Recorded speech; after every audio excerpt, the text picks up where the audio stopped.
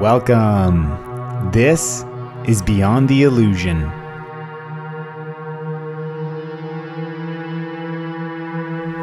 Thanks for joining us. In today's episode, we have a conversation with shamanic practitioner Heather Davies. Heather has generously provided us with the following description. Heather Davies is a gender-fluid depth creature and shamanic practitioner with Celtic and Germanic roots, who is passionate about helping folks reconnect with their authentic voice, truth, and path through the development and deepening of their relationship with what Heather calls the 7 spokes of shamanic practice. These are the directions, the elements, animal energies, plant energies, movement, sound, and the ancestors. Heather offers individual coaching, opening to the ancestors groups, rituals, and ceremonies in Austin, Texas. We have a truly heartfelt conversation with Heather in this episode, and before we go straight into it, I wanted to share one of my favorite things Heather said while we were talking. Right, we're so focused in this culture about making things happen and doing it and like envisioning it and manifesting it and making it, right? And this is so much about like the magic is already there. It's right here where we are. And so much of it is about just allowing it to be present and allowing yourself to have enough value to be in relationship with it. Now, let's go to the conversation with Heather Davies, Tiana, and myself.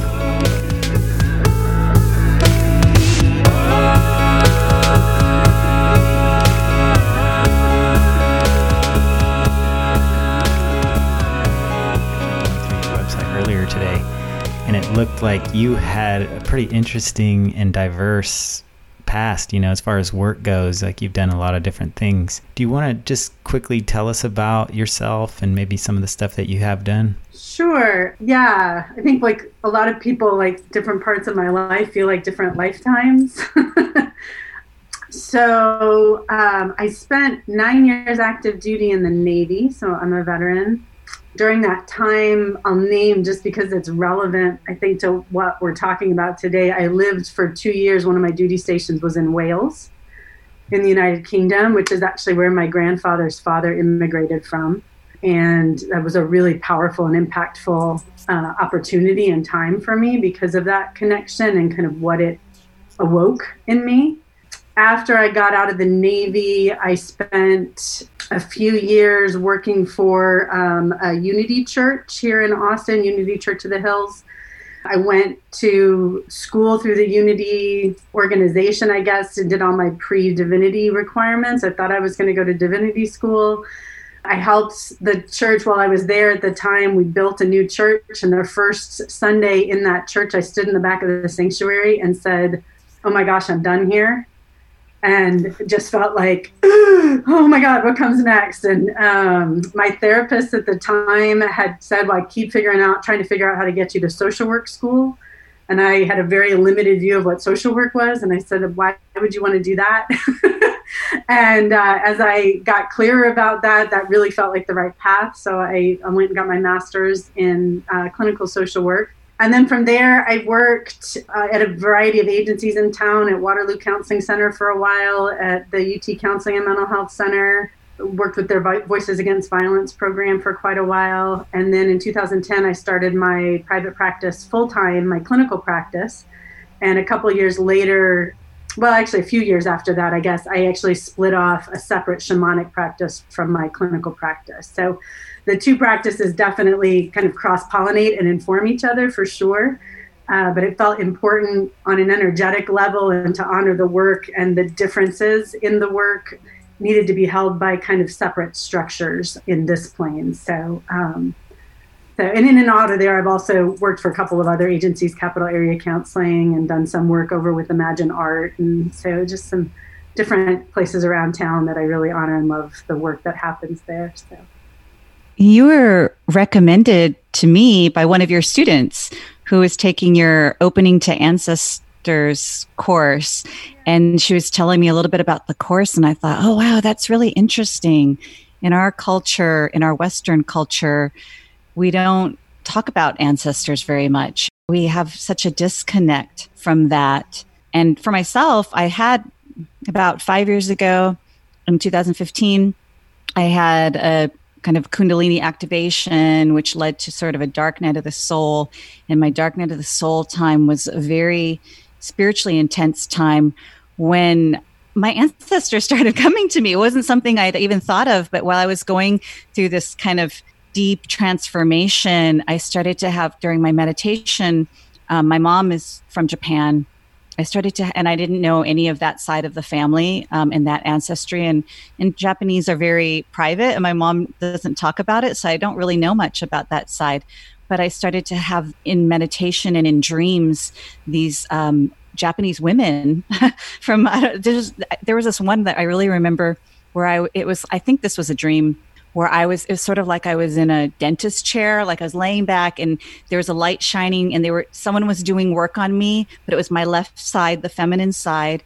And then all around the chair were these Japanese women that I didn't know, but they felt like they were my ancestors, and it was part of the work that we were doing together. And so during that deep, dark, transformative time, there were times when they would come and there was a feeling of, and the realization, because, during that time in the dark night of the soul, it felt like, why is this happening to me? Why is it so hard? How am I ever going to get out of this? And so forth. But there was the realization, and also they told me, no, you came in to do this work for us, with us. And I've seen that since then with a number of my clients, with my hypnotherapy clients, some of them, that some of the light workers, I don't know, maybe we all, or maybe some of them, we chose to incarnate in certain bloodlines and certain lineages to come and do the healing for different issues. I love the ancestors. When it's so exciting and rewarding and moving to me whenever I hear stories like yours, or get to be part of somebody's journey of, sometimes it's about recognizing the ancestors, that they've been there, right? And that sometimes we just didn't know, or we didn't know we could turn towards them. The narrative of the overculture in this part of the world is such a narrative of disconnection. It's such a narrative of self-made, and I've got to do it on my own. And so we get really brought up, a lot of times if you're brought up in this culture, regardless of where the lines come from, it's like a lot of that gets cut off, and it's like there's these blinders. And so there may be all this support here around us resource-wise, but we've not been, there haven't been a lot of models of what it means to like pull those blinders down and to turn and ask for help, or to even contemplate that help might be there or support might be there. And I always say with lineage work, like, we didn't create it on our own, we can't heal it on our own. Right? Like, lineage work is so much bigger than any one of us. And so it's so beautiful when the ancestors show up of their own accord to offer help. My experience of that realm generally is that they aren't coercive, right? And so they'll show up if invited. Sometimes we invite them and don't realize we invited them. We invite them in a moment of desperation of like, someone please help me, especially in some of those dark nights of the soul, those underworld journeys where it just feels like we're getting ripped into on a soul level, on a heart level. And yet it's just so beautiful. I think just the things that I've gotten to witness over the years, and every week I just am reminded of like how grateful I feel to get to do this work and walk with people as those awakenings happen. Because once the awakening happens and there's a connection to something generative in the line, and for sometimes that takes a while because the most recent generations may be really fraught with tension or conflict or abuse or misuse of power. But once a generative connection is opened up to somebody in the line, they might be 10 generations back. That then's not going to get undone. It's like, and that now exists as a resource that person can call on moving forward. So I really appreciate you sharing that story. It felt so just touching to hear them showing up. I can just kind of feel and see them around the dentist chair. Yeah, you've told that story before, Tiana, but I don't remember you telling the part about the Japanese women around you like that in a dentist chair. Yeah, that's very interesting. Have you had any personal experiences with your own ancestors, Heather? Oh my gosh, yeah, that's how this all opened up. Probably about 7 or 8 years ago, it really stemmed out of way back in like 2008. I had a lot waking up. I was training as a clinical social worker in more Western mental health. But I was working in a program that was doing improvisational theater from a social justice context out of Augusto Boal's work from Brazil. And it's a very embodied, that piece of work is very embodied. And so we were doing these, he calls them games for actors and non-actors, this book that he wrote. We were doing these as improv warm-ups with people. And I was just like, why are we not using this therapeutically with people? Like, this is like, there's so much here. And it was just like awakening, but I didn't have mentorship for it. And I was really concerned. I want to practice ethically, of course, and didn't know where to get the kind of training that I needed. And in that year, I had two paths that opened up. One was the shamanic path, and the other was the stance movement therapy path that I'm still training in. When the shamanic path woke up, it just felt like home. I really struggled. I'm very passionate also about social justice. I'm very aware of my whiteness and my white skin and my European heritage. And it's a question I ask myself every day is, how do I do this work as ethically as possible with white skin in the current context, wanting to be not culturally appropriate, to honor all the different pieces. And it's a question at times that has really torn me in two. And so I really pushed the gifts away for a long time. I tried to call them other names, animism. I've tried to play with different things. Whenever I don't step into the idea of a shamanic practitioner, I get sick and I can't support my system. And it's happened over and over and over again, to enough times where I've had to figure out how to stand in that. And so one of the ways that I could figure out to do this as appropriately as possible in terms of my culture and honoring other cultures and the culture that I come from was to dive into my own roots, which for a lot of people with European heritage, those roots in many cases, particularly around these kinds of gifts, are a severed path. The annihilation of those gifts in Europe happened as part of colonization prior to the colonization on this continent, the burning of the witches, the annihilation of a lot of the folk healers that was systematically done. And that's just been stuff that I've started to sort out. Max Dashu's work has been super helpful for me in that, the work that she's done. And so I just really started asking for help, didn't know where to ask for it from. And so ancestors started to show up. They were more immediate ancestors, like my great-grandfather on my mom's side was the first one that started to open up.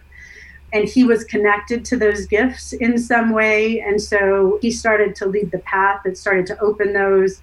And it's such an interesting thing. It's like when that starts to open and the curiosity flows and you have internal permission for it to flow, then like there's more information that starts to come from this realm sometimes. Like Tiana, you were saying you don't know a lot about your Japanese heritage because your mom doesn't talk about it. It's like there were lots of things that weren't talked about, and suddenly this whole pile of photos showed up. It felt like almost out of nowhere that went back 6 generations, and which is such a privilege to be able to have that kind of information. And then in those photos, just feeling there would be certain ones that would grab my attention, and as I would sit with those, it would start to open up a relationship with that ancestor. And as that opened up, I would start to feel binds in my body that maybe had to do with pieces of their story. Right. And so then as you turn towards the bindings, it frees that ancestor that was bound, but also frees you. Right. There's a reciprocity in that relationship. That's part of a lot of folks when they start in that, like you said, Tiana, in that dark night of the soul, are like, why do I have to do this? It's so heavy. You know, like there's that sense. And then once folks get a feel for it and you start to feel the reciprocity of that idea that none of us drops into this life alone, right? Like we're all we came from someplace and we're going to someplace. Our energy is like, you know, from the ancestors to progeny, whether you have children or not, right? Like it passes through the line. And there's just so much amazing, I think, healing that starts to happen that then can be brought to the land that we're on, to the ancestors that are on that land. It just becomes this huge spiral that I believe helps move us all forward. Yeah, you mentioned earlier improv therapy, and do you incorporate that in your work now? That's a really interesting concept, by the way. I hadn't really ever heard of that before. Yeah, the work I was doing there, it wasn't actually improv therapy, it was improv theater that we were using, because I was also in an educational role as well as a clinical role at UT.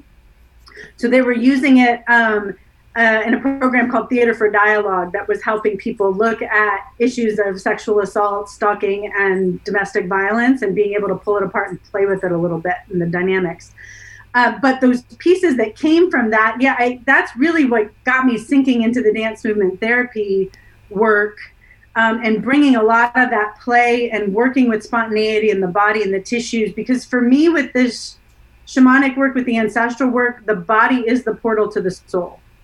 So it's like it's starting. I am so not interested in doing work that's disembodied, because I feel like when we leave the body behind, a lot of times we move too quickly and we don't get an integrated experience. And then it can actually end up harming us or others, but if we stay with the body seems to be able to help keep us paced in a way that we increase and develop our capacity commensurate with the energy that we're drawing in and kind of bringing out to the world. And that's a concept I work with all the time, and it comes way back from that initial work. I love that you brought that piece about the body up, because that's been my challenge in my journey. Like, I was doing that other way that you said, where I just leave my body and, oh, it's so nice up there. And then now in the recent years, like I said, since that Dark Night of the Soul, I recognize, that transcending that sort of the masculine path, we're talking about all of this masculine energy that has been really dominant or predominant in the world. And that reflects a lot in the spiritual practices that have been predominant. And then now, just not that one's better than the other, but like that we need both. And we've been kind of too far tilted in one direction. It makes sense that, that we need to come back into body-based spiritual practices to connect with the feminine. The body's the feminine, and the earth is the feminine. And so this is why, for me, this is very interesting, because I've struggled with that. And I think there are others too. It's easier just to want to go beyond and not deal with what's right here. Absolutely. And that is so supported and validated by the overculture and the dominant paradigm, right? I mean, I think that's part of what's gotten us to the place that we're struggling collectively right now, because we've left the earth behind and we leave our bodies behind all the time. And that's so supported. That's just considered the norm. So I think it is extra challenging to come back to weaving sky and earth together, heaven and earth, that vertical plane integration that really values the divinity of the earth as the feminine divinity and the divinity of the sky as the masculine divinity, and that we absolutely need both.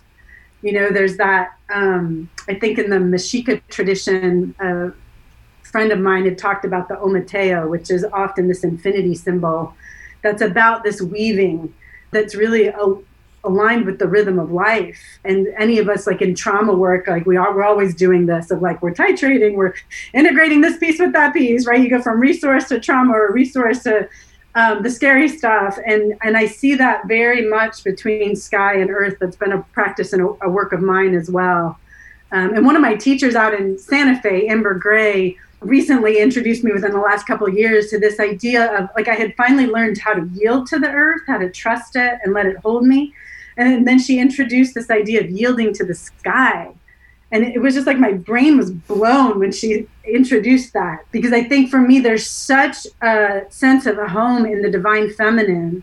And that when I finally really rooted in that, I felt rejected by the heavens. And it took me a whole nother journey to realize that I actually have access to the sky and the cosmos also, that it doesn't mean like it's that either or just gets so set up in traditional religion and the patriarchal structure, like all of that. So coming back to this both and having access to both and being able to channel and root in both, it's just such an important journey, I think. Yeah. And, when I think of like a shaman practice, I think of them integrating both of those things seamlessly. At least a good one to me would be someone who is very aware of the earth and our bodies and the way that interacts with, those higher concepts, like our soul or our spirit.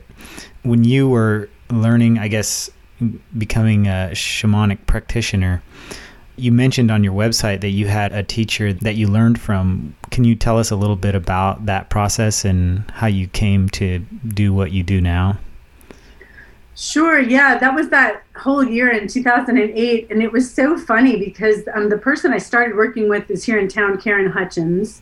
adore her. And for me, she's like one of the grandmothers in the area that really holds that really strong crone embodied earth energy.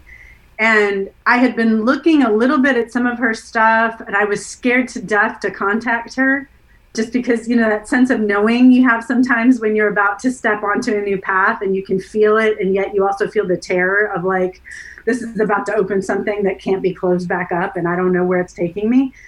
And I was hemming and hawing. Do I reach out to her? Do I not? I was working at the UT Counseling Center at the time. I get a voicemail, or one day, it's from Karen. And I've never talked to her at all. I've never sent her an email, nothing. She says that she had my name and my number on her desk, that someone had said that I wanted information about this Returning Warriors retreat that they offered for veterans. Neither of us to this day know how that got there.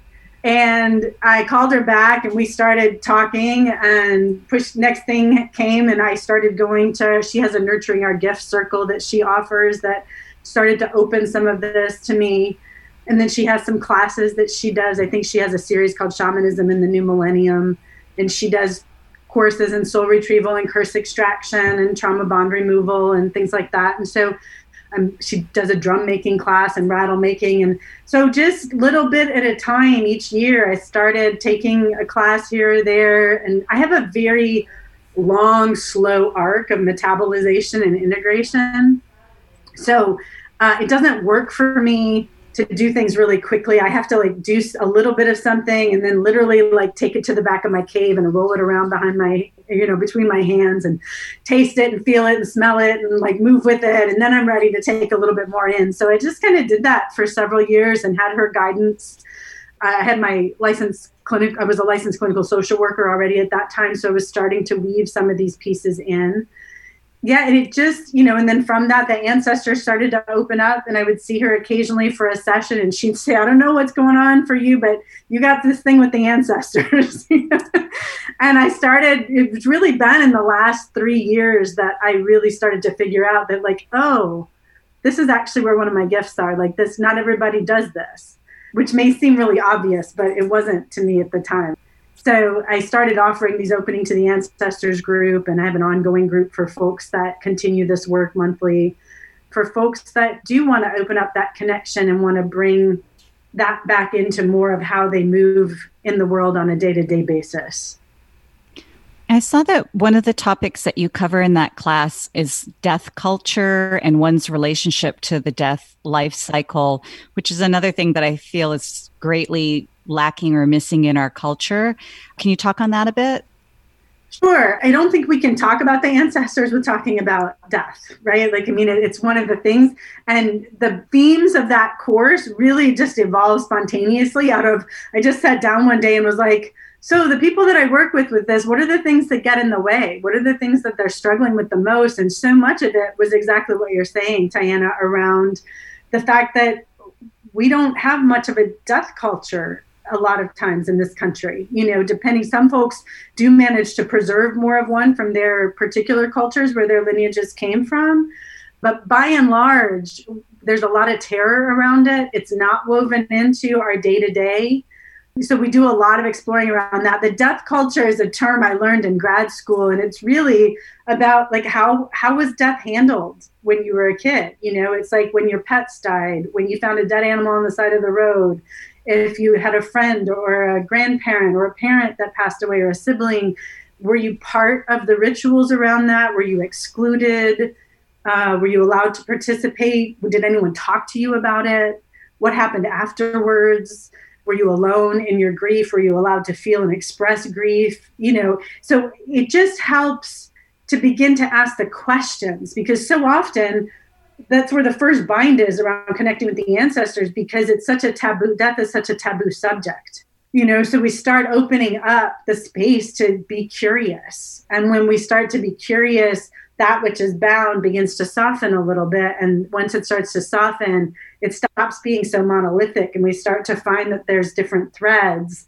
And with different threads, we can start to follow them without getting totally overwhelmed.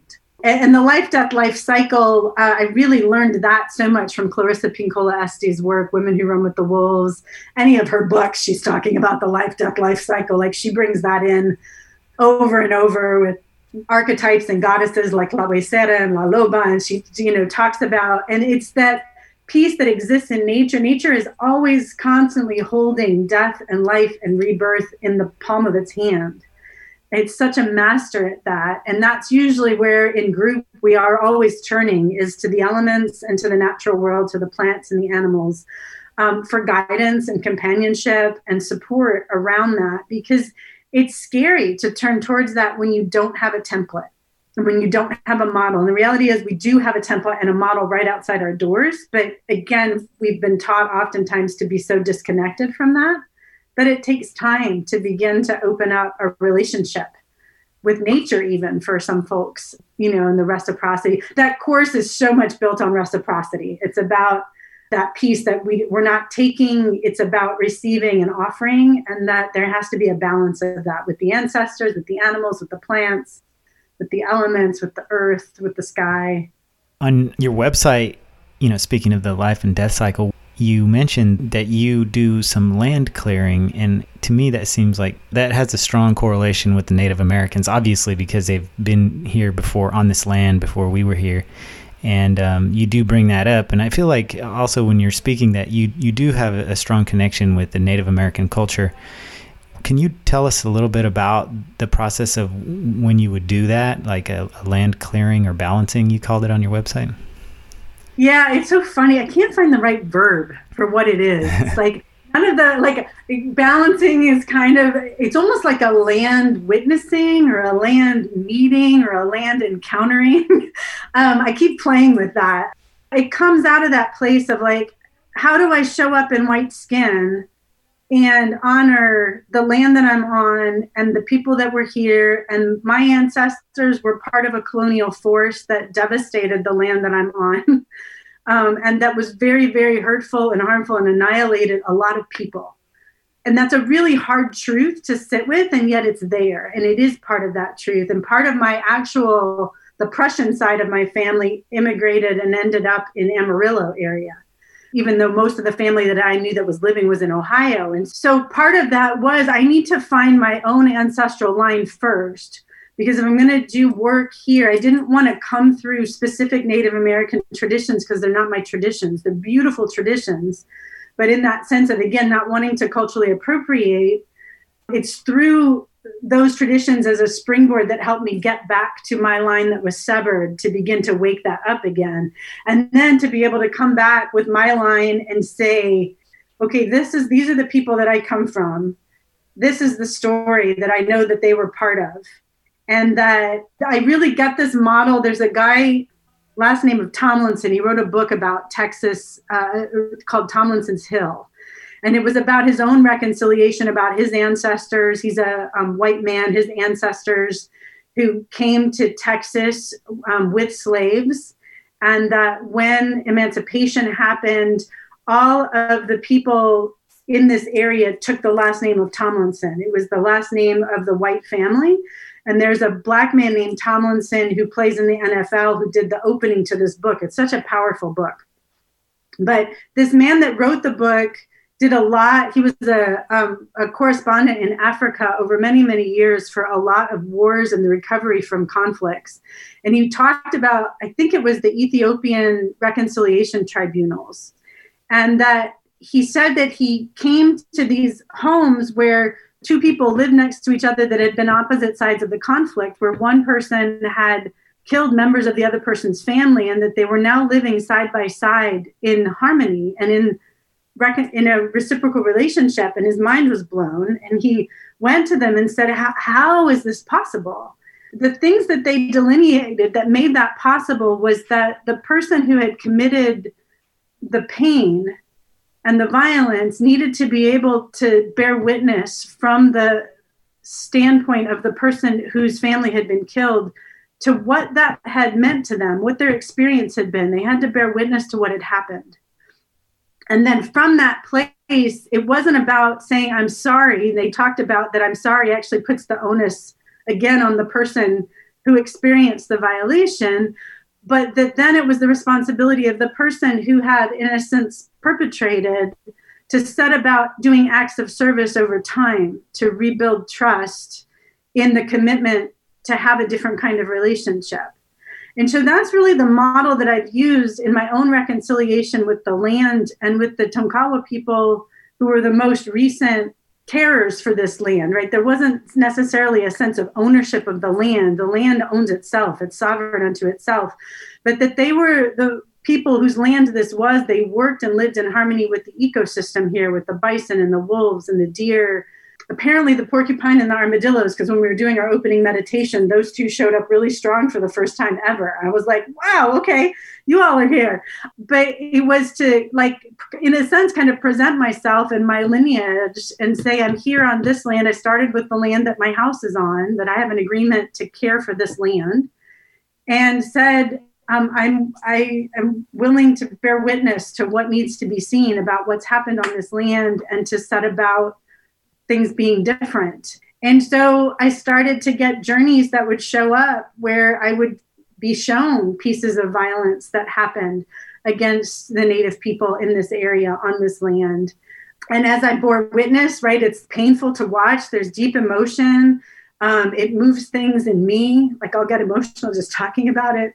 And I feel so grateful to those ancestors on the land because they have really turned towards and welcomed me in that work. And then they stand with me when I go, if I'm invited out someplace to go be with that land, right? They go with me and they help, almost as like that we arrive on the land and they help to say, like, we walk with her also.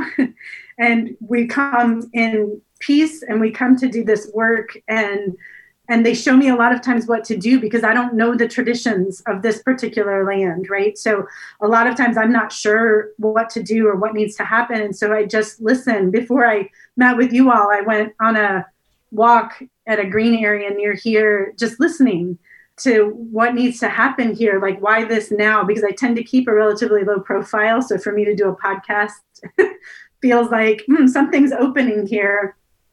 And when I went on that walk, I was down by this creek area and I looked down and this rat or bull snake was sitting sunning. And he saw me and he kind of wiggled for a little bit and I watched him for a little while. And then at some point he turned into the water. And as he was turning into the water, this hawk way back in this tree got super loud. And then I turned around and tried to find it. And then everything got like super still. And it felt like in that moment, it was saying like the window's open, be seen, be heard, and then the window will close and you can be still again. You know, but that comes from the relationship with the land. And on that walk, then it was about expressing gratitude for that afterwards and calling them in when we were doing our meditation, feeling the snake and the hawk here. And yeah, so it just all stair steps, you know, it's like a foundation that just keeps building the more that you open to it. And some of it's hard, some of it's really hard, but some of it's so incredibly beautiful.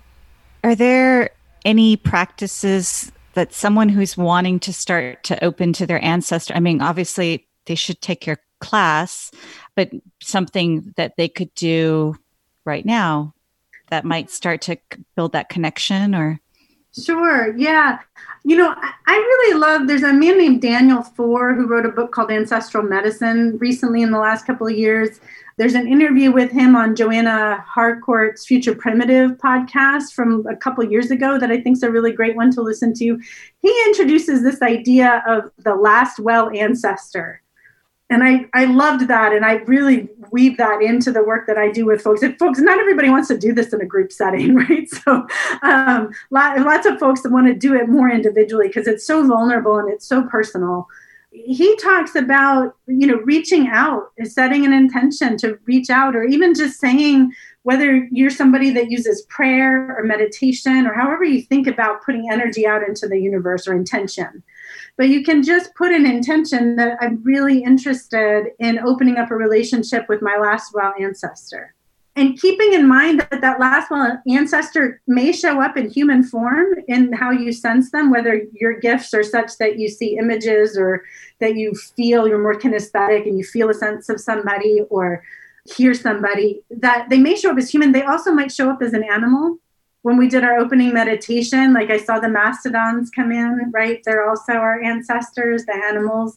It could show up as a plant. Sometimes in the groups that I lead, folks have a redwood that comes in, or a coniferous tree of some kind, if it's more northern, a place, or the loblolly pines out in Bastrop, right? That there may be, however the person needs that to show up. And you may not think it's how you need yourself to show up, but that realm has such a wisdom about what a person needs or what they're going to be receptive to.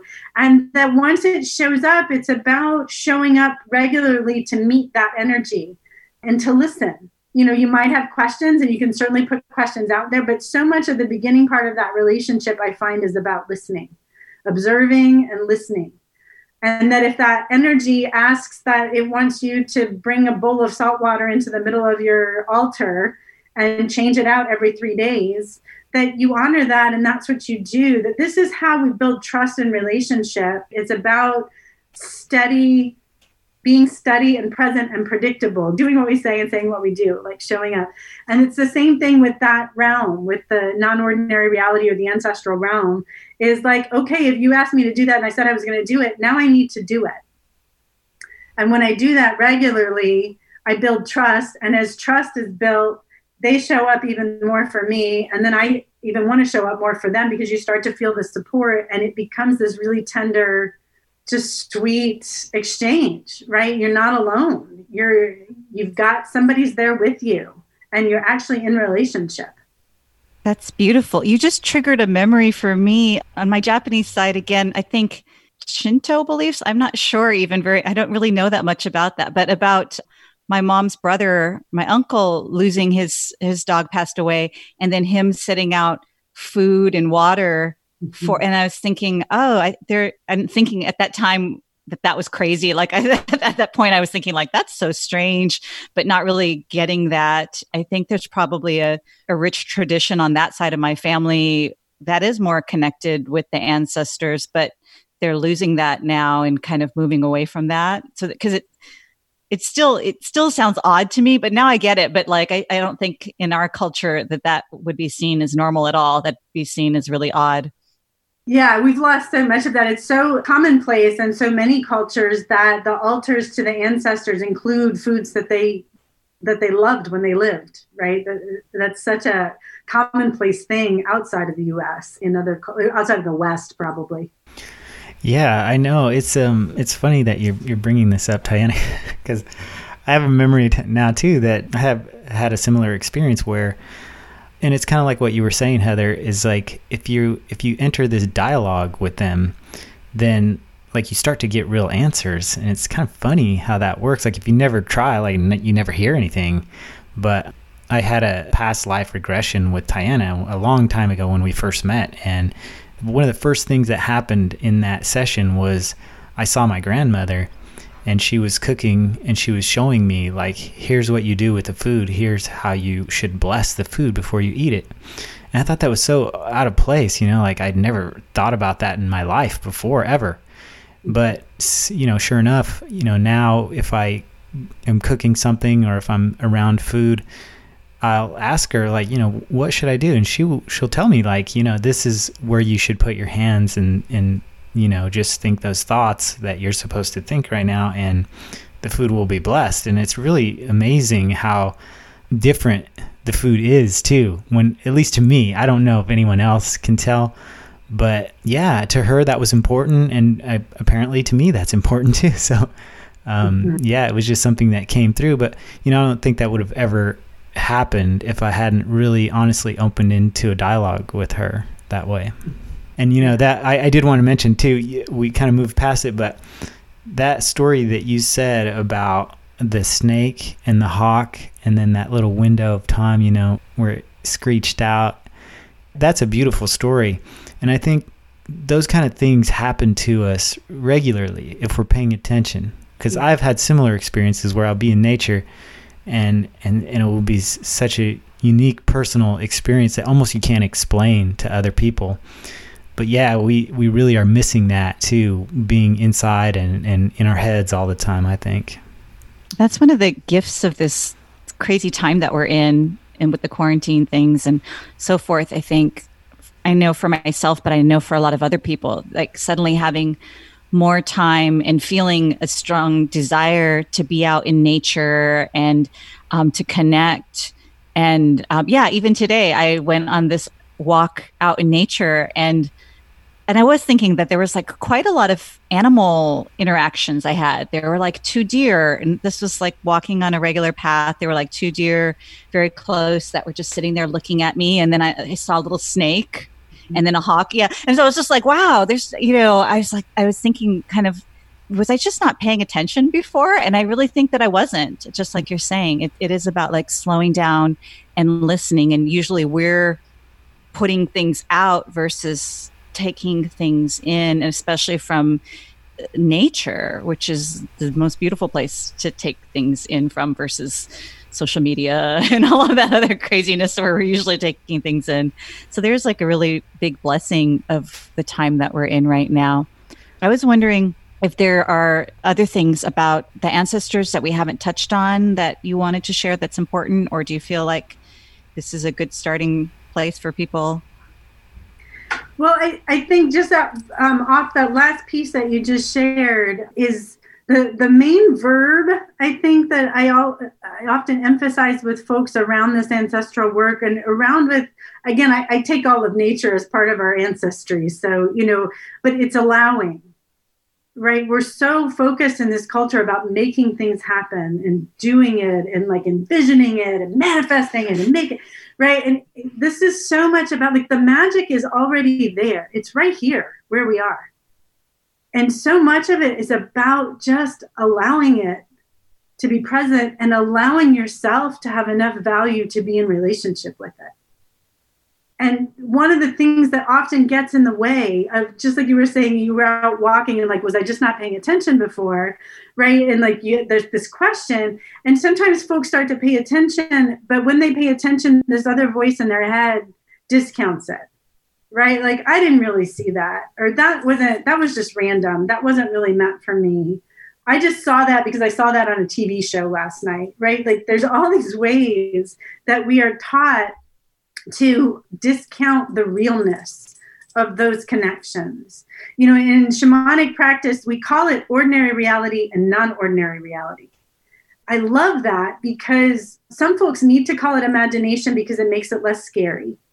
For folks that really have this strong, alive connection to nature, when you call it imagination, you actually disempower that connection, right? Because it is a reality. It's just non-ordinary reality. And so a lot of the work in the Ancestors group, and for folks who might be working with this on their own, is beginning to play with allowing that to be real. Those connections. What does that mean? If on that walk, those 2 deer showed up across your path because they were meant to be there and because there was a relationship between you and the universe. And what does it mean think about it. If I had been to see that snake 2 minutes afterwards, it would have been gone. And again, not to put like, you can also go overboard and make it all about all of that, so it's finding this balance. But I find in this culture, mostly people struggle with giving it validity, whatever they sense. So I just encourage you to play with allowing yourself to trust what you sense. If those deer show up and you're like, I think those deer were here because of such and such, what happens if you trust that? Go for it. Follow that. See what happens. Allow. Yeah, that's excellent advice. I feel like that's kind of how you live your life. You trust that inner voice and you kind of just follow it. And I do now. It's been a lot of years getting here. A lot to undo. Yeah, of course. It's kind of scary to live like that. Yeah. So there is something that I wanted to ask you, and I ask this in different ways to every person that we have on the podcast.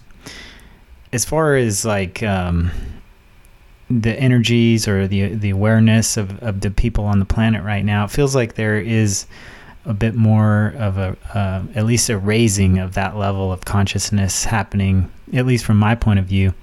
And I saw that on your website, you actually said that this is a crucial time for us in our history as a species.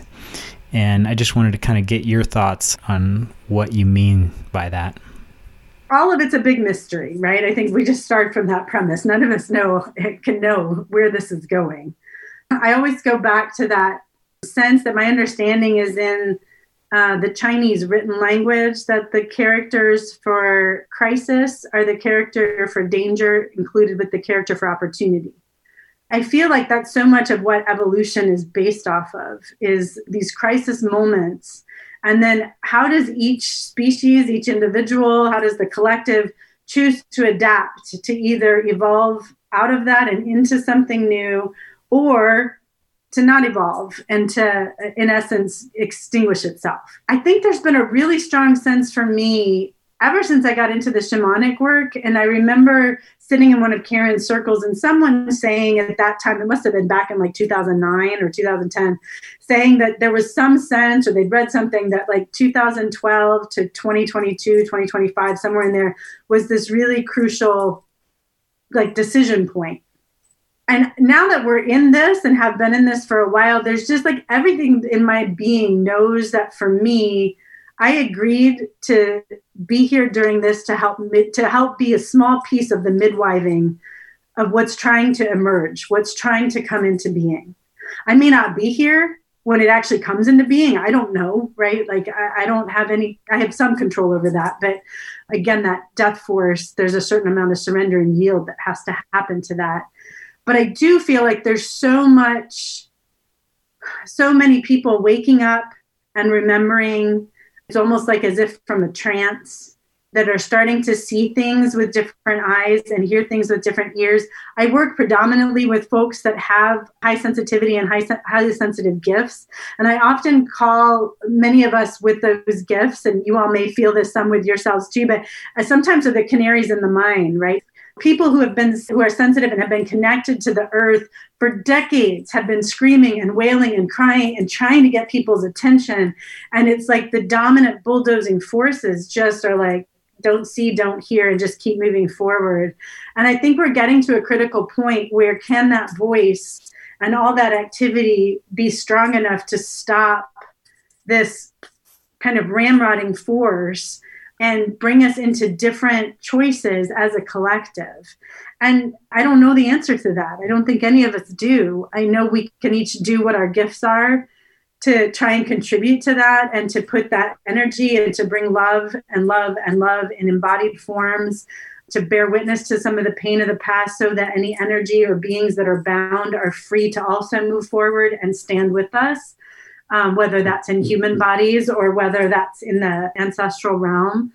I know that there's a lot of support out there for us, I think, on the ancestral. The ancestors, to me, are so present right now, and they get so excited when somebody's willing to turn towards them and be in relationship, because that's really, they can be so much more effective that way. That's really kind of what I balance on, is I kind of put one foot in front of the other each day through this. So much unknown and so much uncertainty is just like, kind of today in this moment, what's the next right step for me? How can I contribute?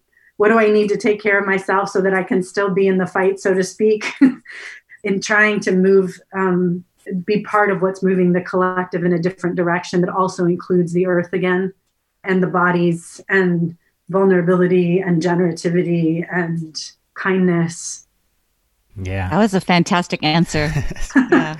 Is there anything else that you want the listeners to know, or how they can find you? Well, I just want to say thank you to both of you, first of all, for the opportunity to be with you both. And I've been listening to several of your podcasts over the last week or two, and have just so appreciated the work that you're doing and the voices that you kind of bring out in the open. If folks are interested in learning more about my particular work, seawindaustin.com is the great place to go. It's SEA, it's the Scottish spelling of wind, WYND, Austin, AUSTIN.com. And that can at least get them to more about this work and the opening to the Ancestors group. I don't have another one scheduled right now. It's all kind of on hold for this COVID journey we're on, but all right. Well, thank you so much. I know you don't come on podcasts and do this kind of thing a lot, but, you're very well spoken and very interesting. So, we're lucky to have you on. Thank you so much. I really appreciate it. Thanks, Heather. It was wonderful. You bet. Thanks, Diana. Thanks, Tim. Sure. Bye. Bye. Bye. Thank you for listening to this episode of Beyond the Illusion. I'd like to say thank you very much to Heather Davies for taking the time to talk with us and for sharing their knowledge and gifts with us. If you're interested in learning more about Heather's offerings, please visit seawynd.austin.com. And remember, wind is spelled with a Y. SEAWYND Austin.com. All of Heather's offerings seem extremely interesting to me, especially the opening to ancestors groups. The topic of ancestors has been coming up around me a lot recently, and it's become clear to me that taking the time to honor our ancestors is something that could probably provide a lot of insight into ourselves. So thanks again, Heather, for the important work that you are doing. I'd also like to take this time to thank Tiana Roser for all the work she does to keep this podcast interesting and going strong. I'd also like to thank Casey Henson for the music we use on this podcast. For more information about us or to access past episodes, please visit our website, beyondtheillusionpodcast.com. If you're enjoying this podcast, please leave a rating for us on Apple Podcasts or wherever you get your podcast from. This will help other people find us. Take care.